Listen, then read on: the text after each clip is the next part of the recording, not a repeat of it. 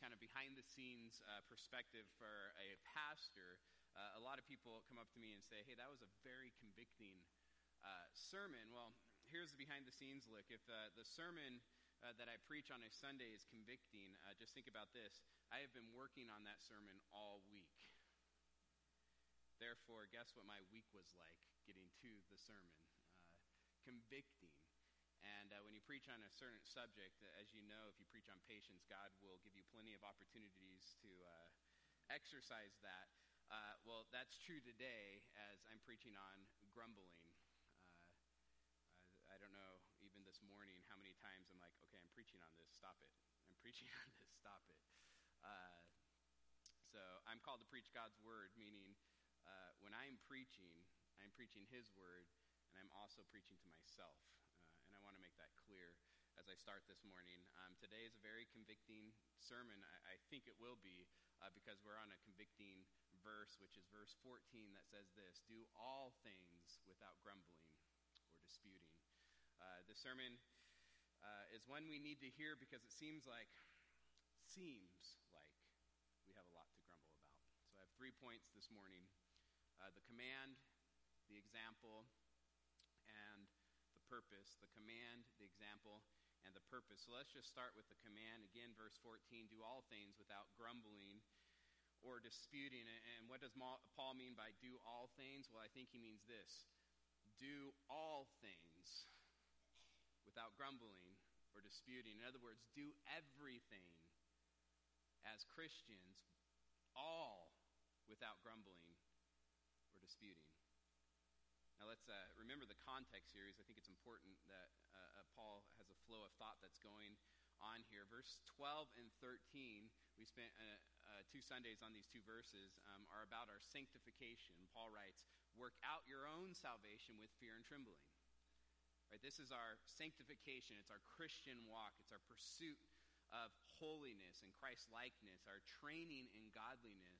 After salvation, in the justification sense, we are to work out our own salvation with fear and trembling, and we are to do it without grumbling or disputing. Therefore, as Christians,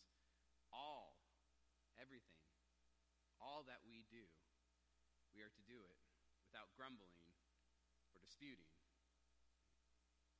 All that we do, every aspect of our Christian walk, we are to do it without grumbling or disputing.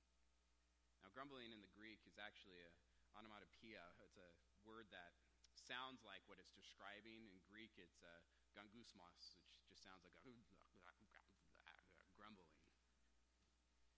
The word means behind-the-scenes talk or complaining or grumbling. And grumbling is a great translation. We get the idea behind that. And it's related to the word disputing. Do all things without grumbling or disputing. But disputing is kind of an interesting word, in my opinion. I looked up this word. It's dialogue ismos.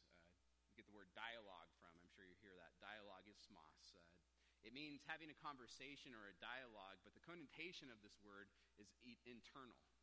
It's an internal conversation or dialogue, one that's going on in your head. It's self-talk. It's a dialogue within your mind and heart. It's an opinion, a reasoning, a thought that you replay over and over and over and over again within your head. And I'm sure we all understand what that's like. And obviously, in this passage, it has a negative connotation to it. It's a negative thought. It's grumbling and complaining within your head or heart over and over and over again. Therefore, we are not to grumble or complain out loud with our mouths or even within our hearts where no one can see besides ourselves and God. And listen, I just don't think we give enough credit to how destructive the sin of grumbling and complaining can be. In fact, for a lot of us, grumbling is just a favorite pastime. It's a way of life. Let me just give you an example. Don't raise your hand, please. But be honest with yourselves. How many of you get together with friends and inevitably start to grumble and complain? You grumble about the weather. grumble about your job. You grumble about the church. You grumble about your spouse, your kids, your in-laws. How about this one? How many of you get together with friends and grumble about the government, taxes, the state? And you might be thinking right now, well, Nathan, am I making maybe too big of a deal about this? I mean, I know we shouldn't grumble about our spouse and kids. That's pretty obvious. But grumbling about the weather, my job, taxes, is that really a sin? Well, look at what Paul says. Do all things. Do all things. That includes being a citizen. Do all things without grumbling or disputing. Now listen, grumbling is a huge deal, and here's why. It trains our hearts to be discontent. It trains our hearts to be discontent. I want you to think about this. If we are discontent, who's ultimately at fault for that? How about this? The one that's in control of everything, including the weather, your job, and the government. Again, grumbling is a big deal. Let me just show you this in another way because, again, all week I've been thinking about this and kind of wondering because you see this come up in Scripture over and over and over again. Do not grumble. And I asked the question, two questions. Is grumbling a big deal? And the answer is yes, because we see it just over and over and over again in Scripture. But then the question that comes out of that, why is grumbling a big deal? And that's kind of what I want to answer today. So let me show you this from another angle. If you would, turn to 1 Corinthians chapter 10.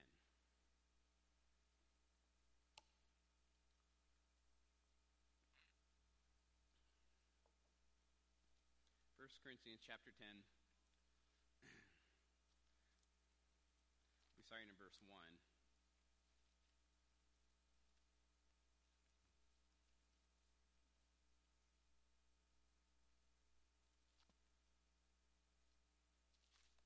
Verse 1. For I do not want you to be unaware, brothers, that our fathers were under the cloud and passed through the sea, and all were baptized into Moses in the cloud and in the sea, and all ate the same spiritual food, and all drank the same spiritual drink, for they drank from the spiritual rock that followed them, and the rock was Christ. Verse 5. Nevertheless, most of them God was not pleased, for they were overthrown in the wilderness. Now, these things took place as an example for us, that we might not desire evil as they did. What happened in the Old Testament with Israel, in other words, is an example for the church, an example for us here in this room. Now here's the example, verse 7. Do not be idolaters, as some of them were. As it is written, the people sat down to eat and drink and rose up to play. Now, we've gone over this a number of times. That word play has a sexual connotation to it, meaning the Israelites worshipped in a pagan way in the wilderness. They got drunk and fornicated, and they worshipped a false god by doing that. Just ugly sin. Verse 8. We must not indulge in sexual immorality, as some of them did, and 23,000 fell in a single day. Again, ugly sin. Verse 9. We must not put Christ to the test, as some of them did and were destroyed by serpents. Verse 10. Nor grumble, as some of them did and were destroyed by the destroyer. Now, did you hear that? Paul puts grumbling with drunken sexual immorality, idolatry, and putting Christ to the test. Then grumbling. In the same list. And he keeps going. Verse 11. Now these things happened to them as an example, but they are written down for our instruction, on whom the end of the ages has come. Now here's the warning. Verse 12. Therefore, let anyone who thinks that he stands take heed lest he fall. Anyone. Why, if you have someone else in mind right now that's a grumbler, stop and look at yourself.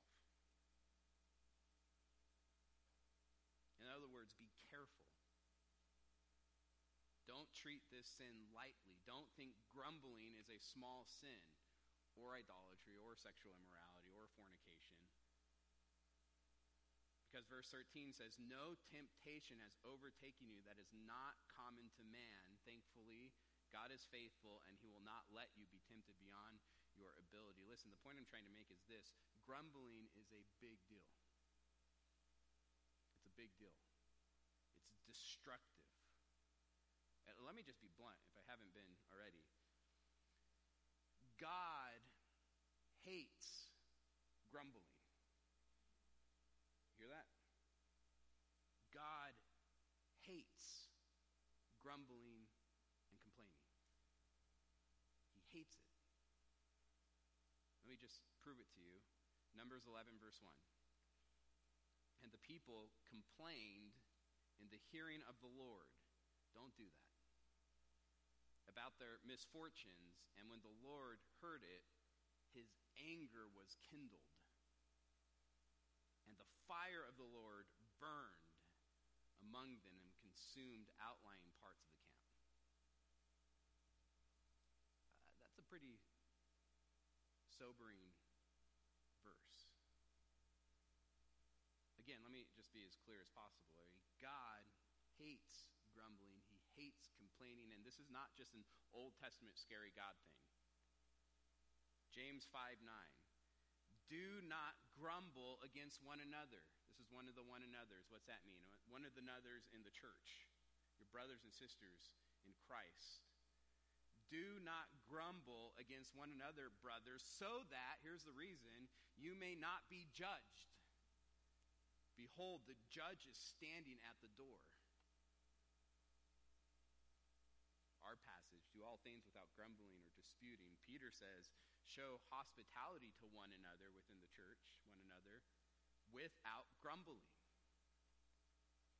1 Peter 4:9, and let me just be clear on this. There's no qualifications there. There's no, unless they're mean to you. Unless they sinned against you. No, do not grumble, period. Again, grumbling and complaining is a big deal. It's a destructive sin. And here's why. Grumbling trains our hearts to be discontent, ungrateful, and to distrust God. Therefore, Paul commands the church, do all things without grumbling or disputing. So that's the command. Now I want to look at the example. I think Paul has a specific example in his mind, and I'll show you why I think that in a second. But let's look at the example he has in his mind when he wrote Philippians 2:14. The example is Israel. It's Israel. So if you would, turn to Exodus chapter 2, verse 13. And if you're thinking right now, man, Exodus again, pay close attention to this sermon. Remember in 1 Corinthians chapter 10, Paul says, what happened to Israel in the wilderness is an example to us. So let's look at this example. There's a pattern in Exodus. We spent a lot of time in Exodus, so I think this will actually be very helpful to kind of go through this real quick. But there's a pattern that I noticed going through it slowly that I want to pull out this morning. And I think this pattern helps explain why Paul in 1 Corinthians 10 connects sexual immorality, idolatry, to grumbling. So let me just show you. Exodus 2 verse 13 says this, when he went out the next day, behold, two Hebrews were struggling together, and he, this is Moses, he said to the man in the wrong, why do you strike your companion? And he, this is the man, he answered, who made you a prince and a judge over us? Do you mean to kill me as you killed the Egyptian? Now, this passage is mostly about Moses, if you know the story here. But verse 14, we really start to see the first hint of grumbling and complaining by the Israelites. It's just a hint. This Israelite, this man said, who made you prince and a judge over us? Now that's a legitimate question,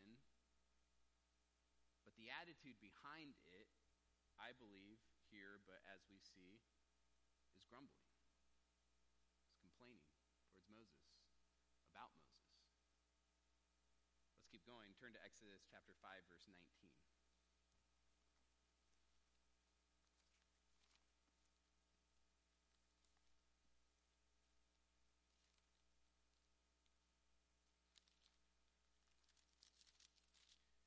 Exodus 5, verse 19 says this. The foreman of the people, or actually, let me give you some background, some context here. Moses goes to Pharaoh and asks him to let the Israelites go. We're a little bit further in the story now. Pharaoh gets angry at Moses and responds by increasing the workload of the Israelites, who are still in bondage and in slavery at this point. And therefore, verse 19, the foreman of the people of Israel saw that they were in trouble when they said, "You shall by no means reduce the number of bricks, your daily task each day."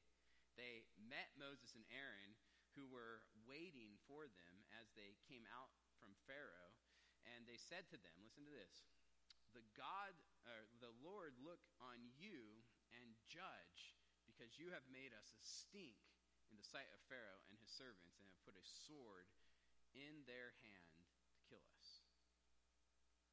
Again, God, and it's important, God sends Moses.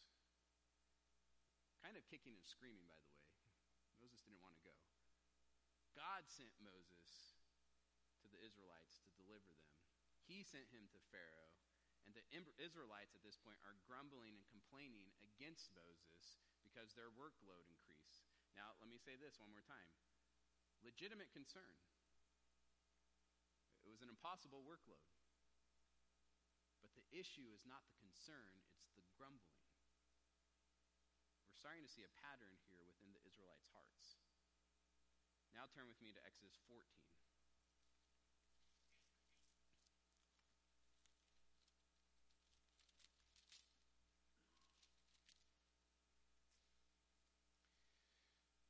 Exodus 14, we'll start in verse 10. This is after the 10 plagues. Again, we know the story. This is after the Passover. This is after they're freed. They're still in Egypt. They're at the border, right, of Egypt in the wilderness. They're freed. Moses, once again commanded by God, leads Israel to the shore of the Red Sea, where they're trapped, and the Egyptian army is pursuing them. Verse 10, when Pharaoh drew near, the people of Israel lifted up their eyes, and behold, the Egyptians were marching after them, and they feared greatly. And the people of Israel cried out to the Lord. They said to Moses, "Is it because there are no graves in Egypt that you have taken us away to die in the wilderness? What have you done to us in bringing us out of Egypt? Is not this what we said to you in Egypt? Leave us alone, that we may serve the Egyptians?" By the way, that's not what they were saying. They were crying out to God for deliverance. For it would have been better for us to serve the Egyptians than to die in the wilderness. Again, we're seeing the seed of grumbling that started earlier in Exodus kind of come to fruition here. It's coming out, right? The grumbling is continuing, and it's starting to get worse and worse. And as this is happening, I want you to notice the Israelites' hearts are actually getting harder and harder. And this continues. After God parts the Red Sea, and they walk on dry land across the Red Sea, after the miracles that they saw in Egypt, the 10 plagues, the death of the firstborn, the fire from sky that was leading them, and not only leading them, protecting them, after singing praises to God for their salvation, look at the end of chapter 15. Verse 22. Then Moses made Israel set out from the Red Sea, and they went into the wilderness of Shur. They went 3 days in the wilderness and found no water. When they came to Marah, they could not drink the water in Marah because it was bitter. Therefore it was named Marah, and the people grumbled against Moses, saying, "What shall we drink?" Now, I want to be clear. Again, they didn't come to Moses humbly and ask, what shall we do? We're out of water. Or Moses, there's no water. We're thirsty. What can we do? They didn't say, hey, we know God's in control. We've seen him do miracle after miracle. He parted the Red Sea. We just want to know what to do next, Moses. We trust him. We trust you. That's not what they're doing here. That's not their attitude. It's clear that they're grumbling. They're complaining about the lack of water, but also about Moses, who led them to this bitter water. They're complaining about his leadership. Turn to Exodus chapter 16, verse 1. Exodus 16, verse 1. They set out from Elim, and all the congregation of the people of Israel came to the wilderness of Sin, which is between Elim and Sinai, on the 15th day of the second month after they had departed from the land of Egypt. And the whole congregation, all the people of Israel, the whole congregation of the people of Israel grumbled against Moses and Aaron in the wilderness. And the people of Israel said to them, would that we had died by the hand of the Lord in the land of Egypt, when we sat by the meat pots and ate bread to the full. For you have brought us out into the wilderness to kill this whole assembly with hunger. Now, this is just getting ridiculous and absurd. When they were in Egypt, when they were slaves, when they were treated horribly, they did not sit by meat pots and eat bread to the full. Listen, I want to be clear. Not having food and water is a legitimate concern. But the concern is not the issue in these chapters. The issue is the grumbling, the complaining. It's the lack of trust in God. And listen, here's what's happening. The Israelites are slowly training their hearts not to trust Moses, and worse than that, not to trust God. Every little complaint, every little grumble is slowly hardening their hearts towards God. Skip down to verse 7. I want you to pay attention to how many times the word grumble is used. And just so you know, there is a connection here from our passage to Exodus. The word grumble in Greek, it's the same word used here in the Septuagint, the Greek translation of the Old Testament, and it's just used over and over and over again. I just want you, as I read through this, pay attention to how many times the word grumble is used. Right? Verse 7, Moses is speaking, and he says this, in the morning you shall see the glory of the Lord, because he has heard your grumbling against the Lord. For what are we that you grumble against us?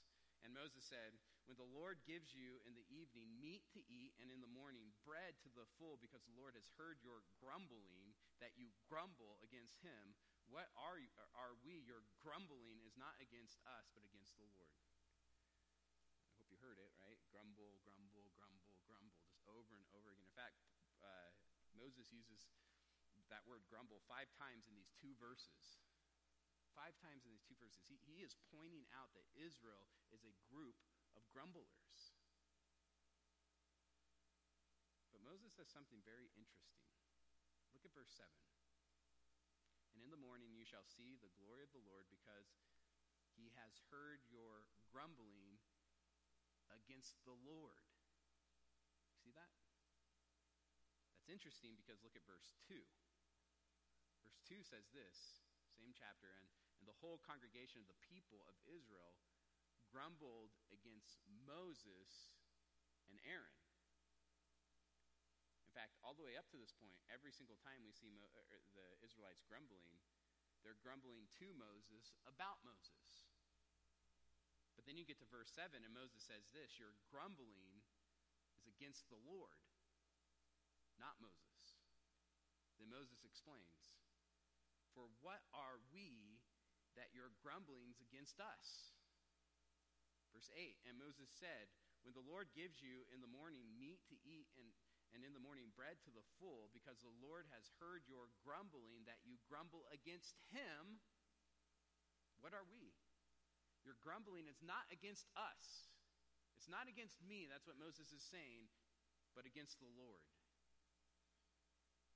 Even though technically they are grumbling about Moses, to Moses, ultimately they're grumbling about God to Moses.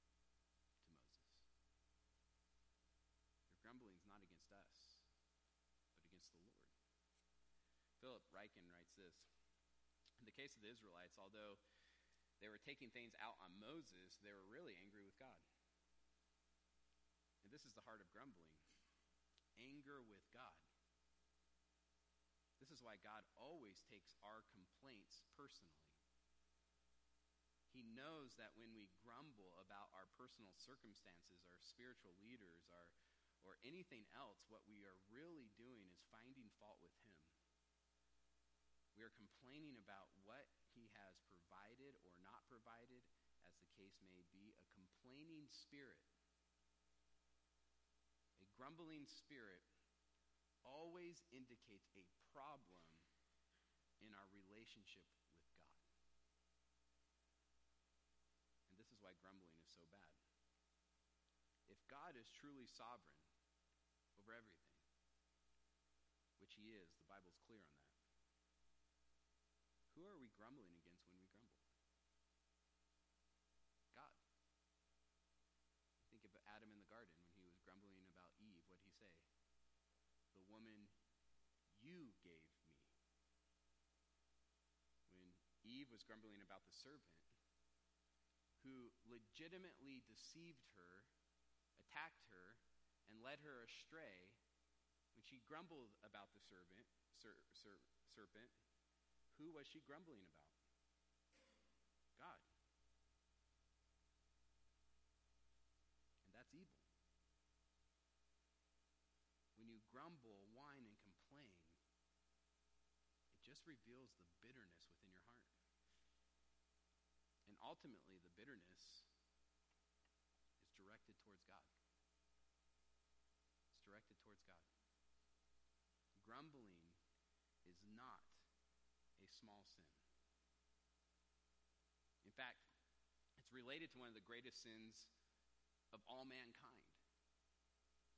Romans 1:18 says this: "For the wrath of God is revealed from heaven against all ungodliness and unrighteousness of men who by their unrighteousness suppress the truth. For what can be known about God is plain to them, because God has shown it to them. For His invisible attributes, namely His eternal power and divine nature, have been clearly perceived ever since the creation of the world and the things that have been made, so they are without excuse. For although they knew God, they did not honor Him as God or give thanks to Him." One of our greatest sins is just not being grateful for the life we have. I mean, did you say, "Hey, I'd like to be made today. I'd like to be born. I'd like to have life"? No, that happened to you. I mean, our lives, everything, every single thing that we have in our lives is a gift from God. And instead of giving thanks to God for that gift, what does man do? He grumbles. He complains. He's bitter towards God for what's going on in his life that was given to him. He shakes his fist at God and says, "I deserve better." Grumbling just proves that we're not thankful to God for all the blessings in our life, for life itself. Grumbling reveals the bitterness within our hearts towards God, and it proves that we think we deserve better. Therefore, it's a pretty big sin. But listen, it's worse than that. And you might be thinking, how could it be worse than that? It's worse than that because grumbling doesn't just reveal what's in our hearts. It definitely does. It reveals bitterness. It reveals ingratitude. It reveals discontentment. But it doesn't just reveal what's in our heart. It actually exercises it. Grumbling trains your heart to be bitter towards God. It's like lifting weights. Instead, we're exercising bitterness, not our muscles. We're exercising ingratitude, not our muscles. I mean, think about it. Throughout the book of Exodus, the Israelites are grumbling, and it just gets worse and worse and worse. I mean, it started off where it's almost hard to see that it's grumbling, but then it gets worse and worse and worse to the point where they're delusional. We had meat and bread. It was great in Egypt. Why did you bring us out here? They're delusional. But let me show you where this leads. Turn to Exodus 32, verse 1.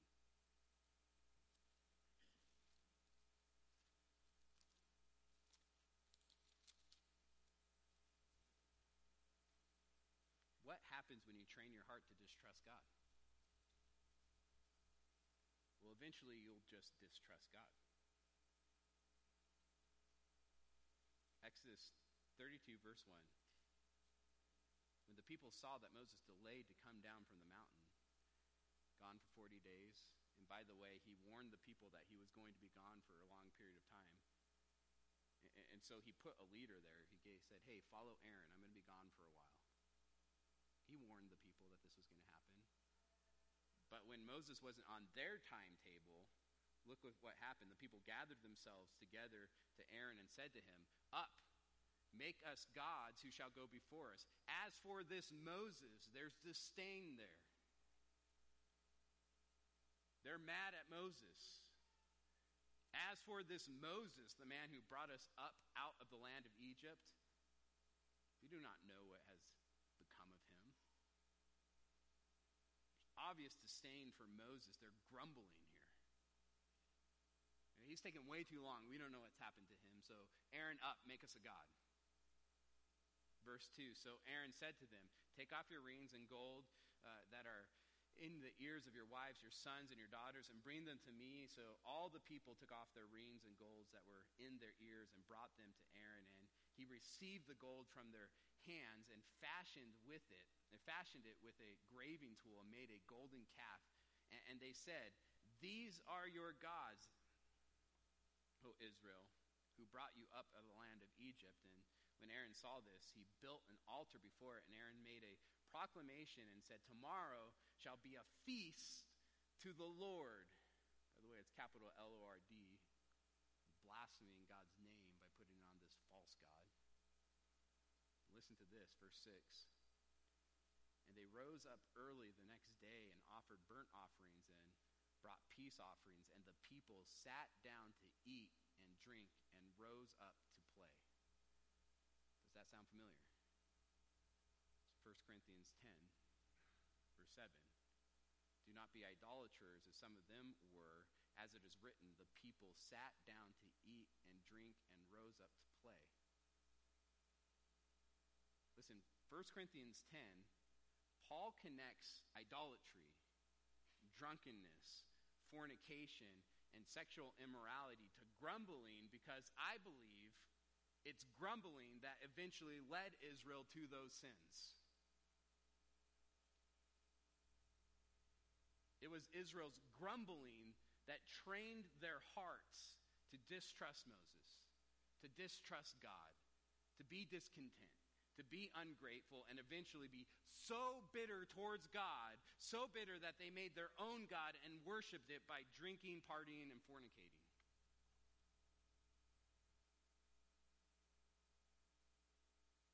And here's where we need to be careful. Because Paul tells us, the church, that this is an example to us. He says this, let anyone who thinks that he stands take heed lest he fall. No temptation has overcome you that is not common to man. For Paul, grumbling is a big deal. It's a big deal because it trains the heart to distrust God. And it's a distrusting heart that will eventually lead to greater external sins. Therefore, Paul tells us, do all things, everything, without grumbling or disputing, that you may be blameless and innocent. You hear that? That you may be blameless and innocent.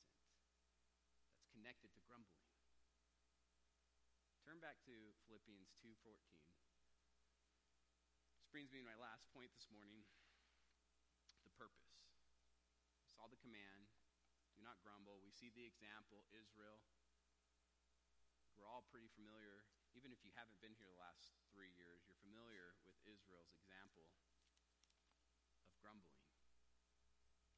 We see the command, we see the example that we're to follow. Now here's the purpose. Look at verse 14 again. It says, do all things without grumbling or disputing. And here's why, verse 15, that you may be blameless and innocent, children of God without blemish in the midst of a crooked and twisted generation. Again, Paul takes grumbling very seriously. I think sometimes we see grumbling just probably because the culture we live in as just kind of a small sin. It's like one of those things like gluttony. Not that big of a deal. It's a big deal. Paul takes grumbling very seriously because he knows it will eventually lead to greater sins, destructive sins. He says, do all things in your sanctification, do all things without grumbling or disputing, that you may be blameless and innocent. And then he adds something that I think is very interesting. He adds this, that you may be children of God without blemish in the midst of a crooked and twisted generation. He adds 3 things. And the 3 things, when I first read this, I'm like, why does he add these 3 things? Children of God without blemish in the midst of a crooked and twisted generation. And I asked this question and started looking into it, and I found something interesting about these 3 things that he mentions here. It's Paul indirectly saying, don't be like the Israelites. Don't be like the Israelites who let their grumbling disqualify them from the promised land. That whole generation didn't get to go to the promised land because of their grumbling. Who let their grumbling lead them into greater sin, idolatry, rebellion, sexual immorality, who let their grumbling make them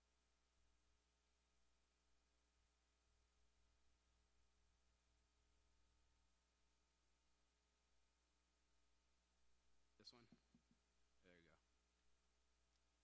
Make them look like all the other nations around them, crooked and twisted. And I know Paul is saying this because he's quoting the Old Testament. Deuteronomy 32 verse 5 says this, this is Israel, they have dealt corruptly with him, God. They are no longer his children. They are blemished, and they are a crooked and twisted generation. 3 things. Because of their sin of grumbling, they are no longer children of God. They are blemished, and they are a crooked and twisted generation.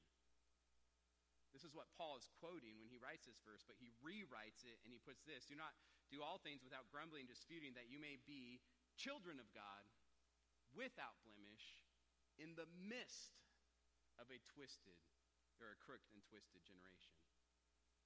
In other words, Paul is calling the church to be different than Israel. To be different than Israel, to be different than the world. We are to be blameless, innocent, children of God without blemish.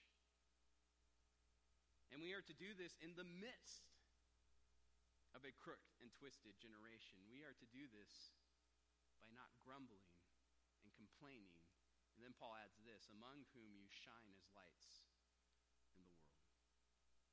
In other words, our lack of grumbling and disputing, our unity, our love for each other within the church should separate us from the world.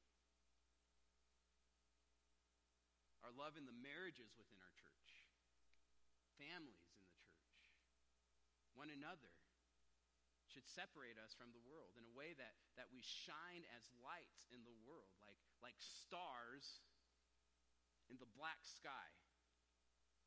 Blackness all around them, but we see stars shining. That should be the church.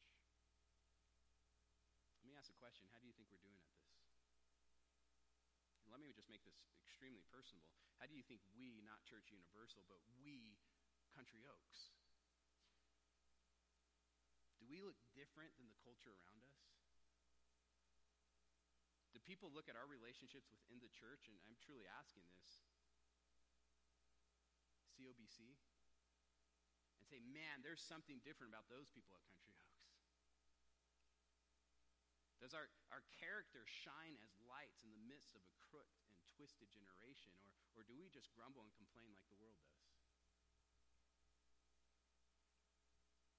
Listen, in the Old Testament, Israel failed to be a light to the world,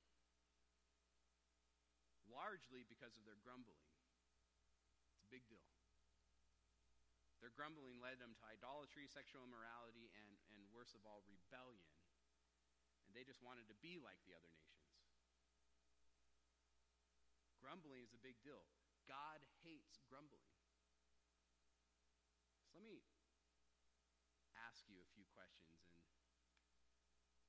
And if you're thinking, man, I hope so-and-so's listening to this.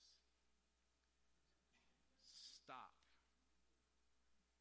Stop it. You need to hear this because we all struggle with this. Do you grumble? Do you complain? Do you grumble and complain about daily life? Like the small things in daily life. Do you grumble when someone's driving slow in front of you? Do you grumble when someone cuts you off? Do you grumble when your order at Starbucks is wrong? Or your food is cold or too hot? Listen, these are small things, but look what Paul says. Do all things without grumbling or disputing. That includes driving. That includes eating. That includes getting coffee. Do you trust in God's sovereignty even in the small things, day-to-day life, remembering that grumbling trains your heart to distrust God?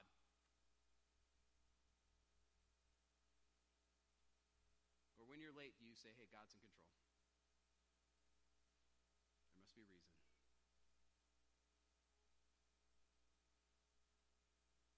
How about the bigger things? Do you grumble about your job?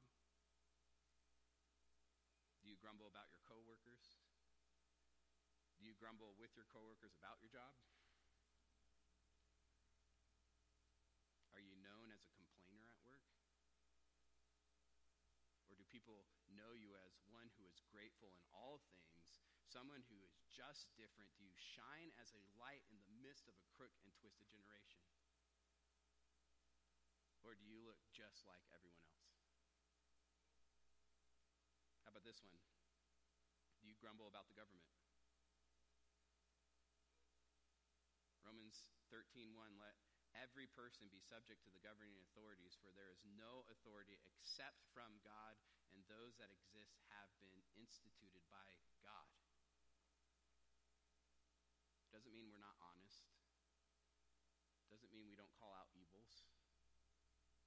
There's a difference. Do you grumble?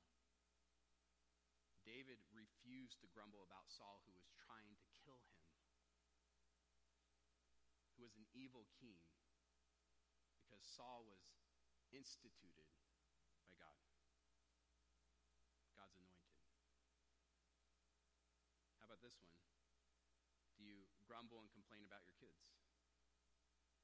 Do your kids hear you grumble and complain about them? Do your kids hear you grumble and complain about life, your job, the government, friends, other family members? Listen, kids aren't born saved. I hope you know that. And if you don't know that, you probably haven't had a kid. Therefore, when our kids are young, we are to evangelize them as unbelievers. Does your life match the message you are teaching them? Or are you modeling discontentment, ingratitude, distrust by grumbling? Listen, I'm pretty clear. Everything that I've said so far, I struggle with. I told you this is convicting. How about this one? Do you grumble about your spouse? Men, do you get together with other men, maybe at work, and talk negatively about your wife? You might be thinking, well, I'm just joking around with the guys. Guess what you're doing? You're training your heart to be bitter towards your spouse. Wives, do you talk negatively about your husbands? What about the church? Do you grumble about the church? How a ministry is being handled? How the worship service is organized? How loud the worship is? How quiet the worship is? Too many hymns, not enough hymns. We start too early. We start too late. We are going way past time.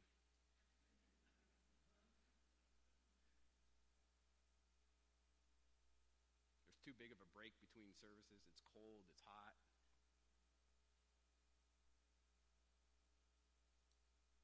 Maybe it's not how the church is being ran. Maybe it's a member within the church. You grumble about someone that sinned against you, legitimately sinned against you. Someone that just irritates you. James 5:9 says this, do not grumble against one another, brothers, so that you may not be judged. Behold, the judge is standing at the door. Maybe it's not a member. Maybe it's the leadership. Maybe it's me. Do you grumble about the leadership of the church?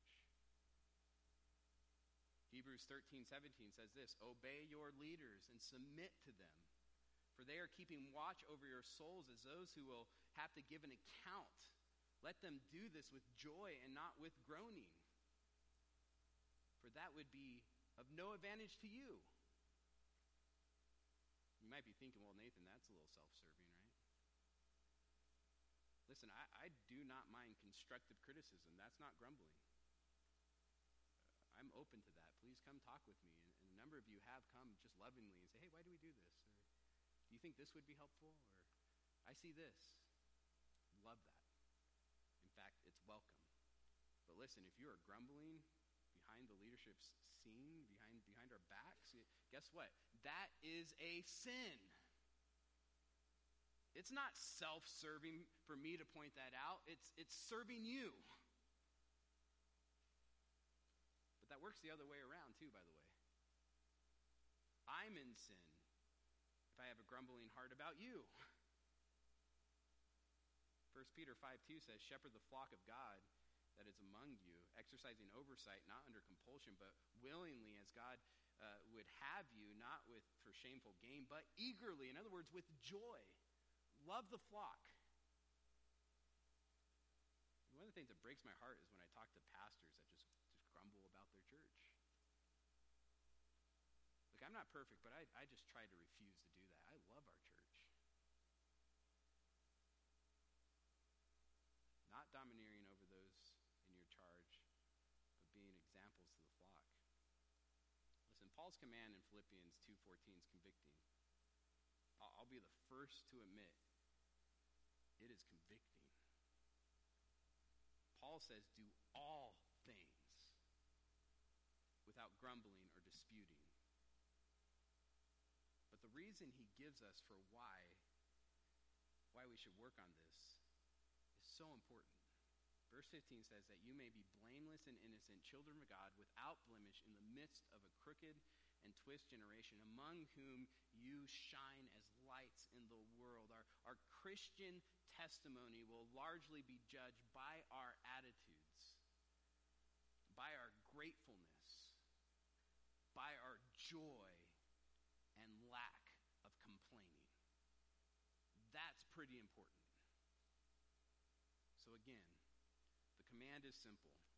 Do all things without grumbling. The example is Israel. Do not be like Israel, who failed by grumbling just over and over and over again. And finally, the purpose is this, that we may shine as lights in the world. Let's pray.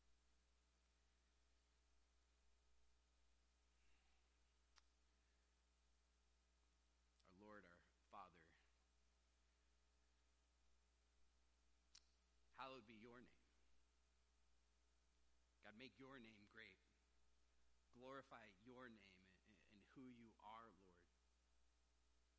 God, please help us not get in the way of that by our sinful attitudes, our sinfulness of complaining and grumbling, Lord. It's just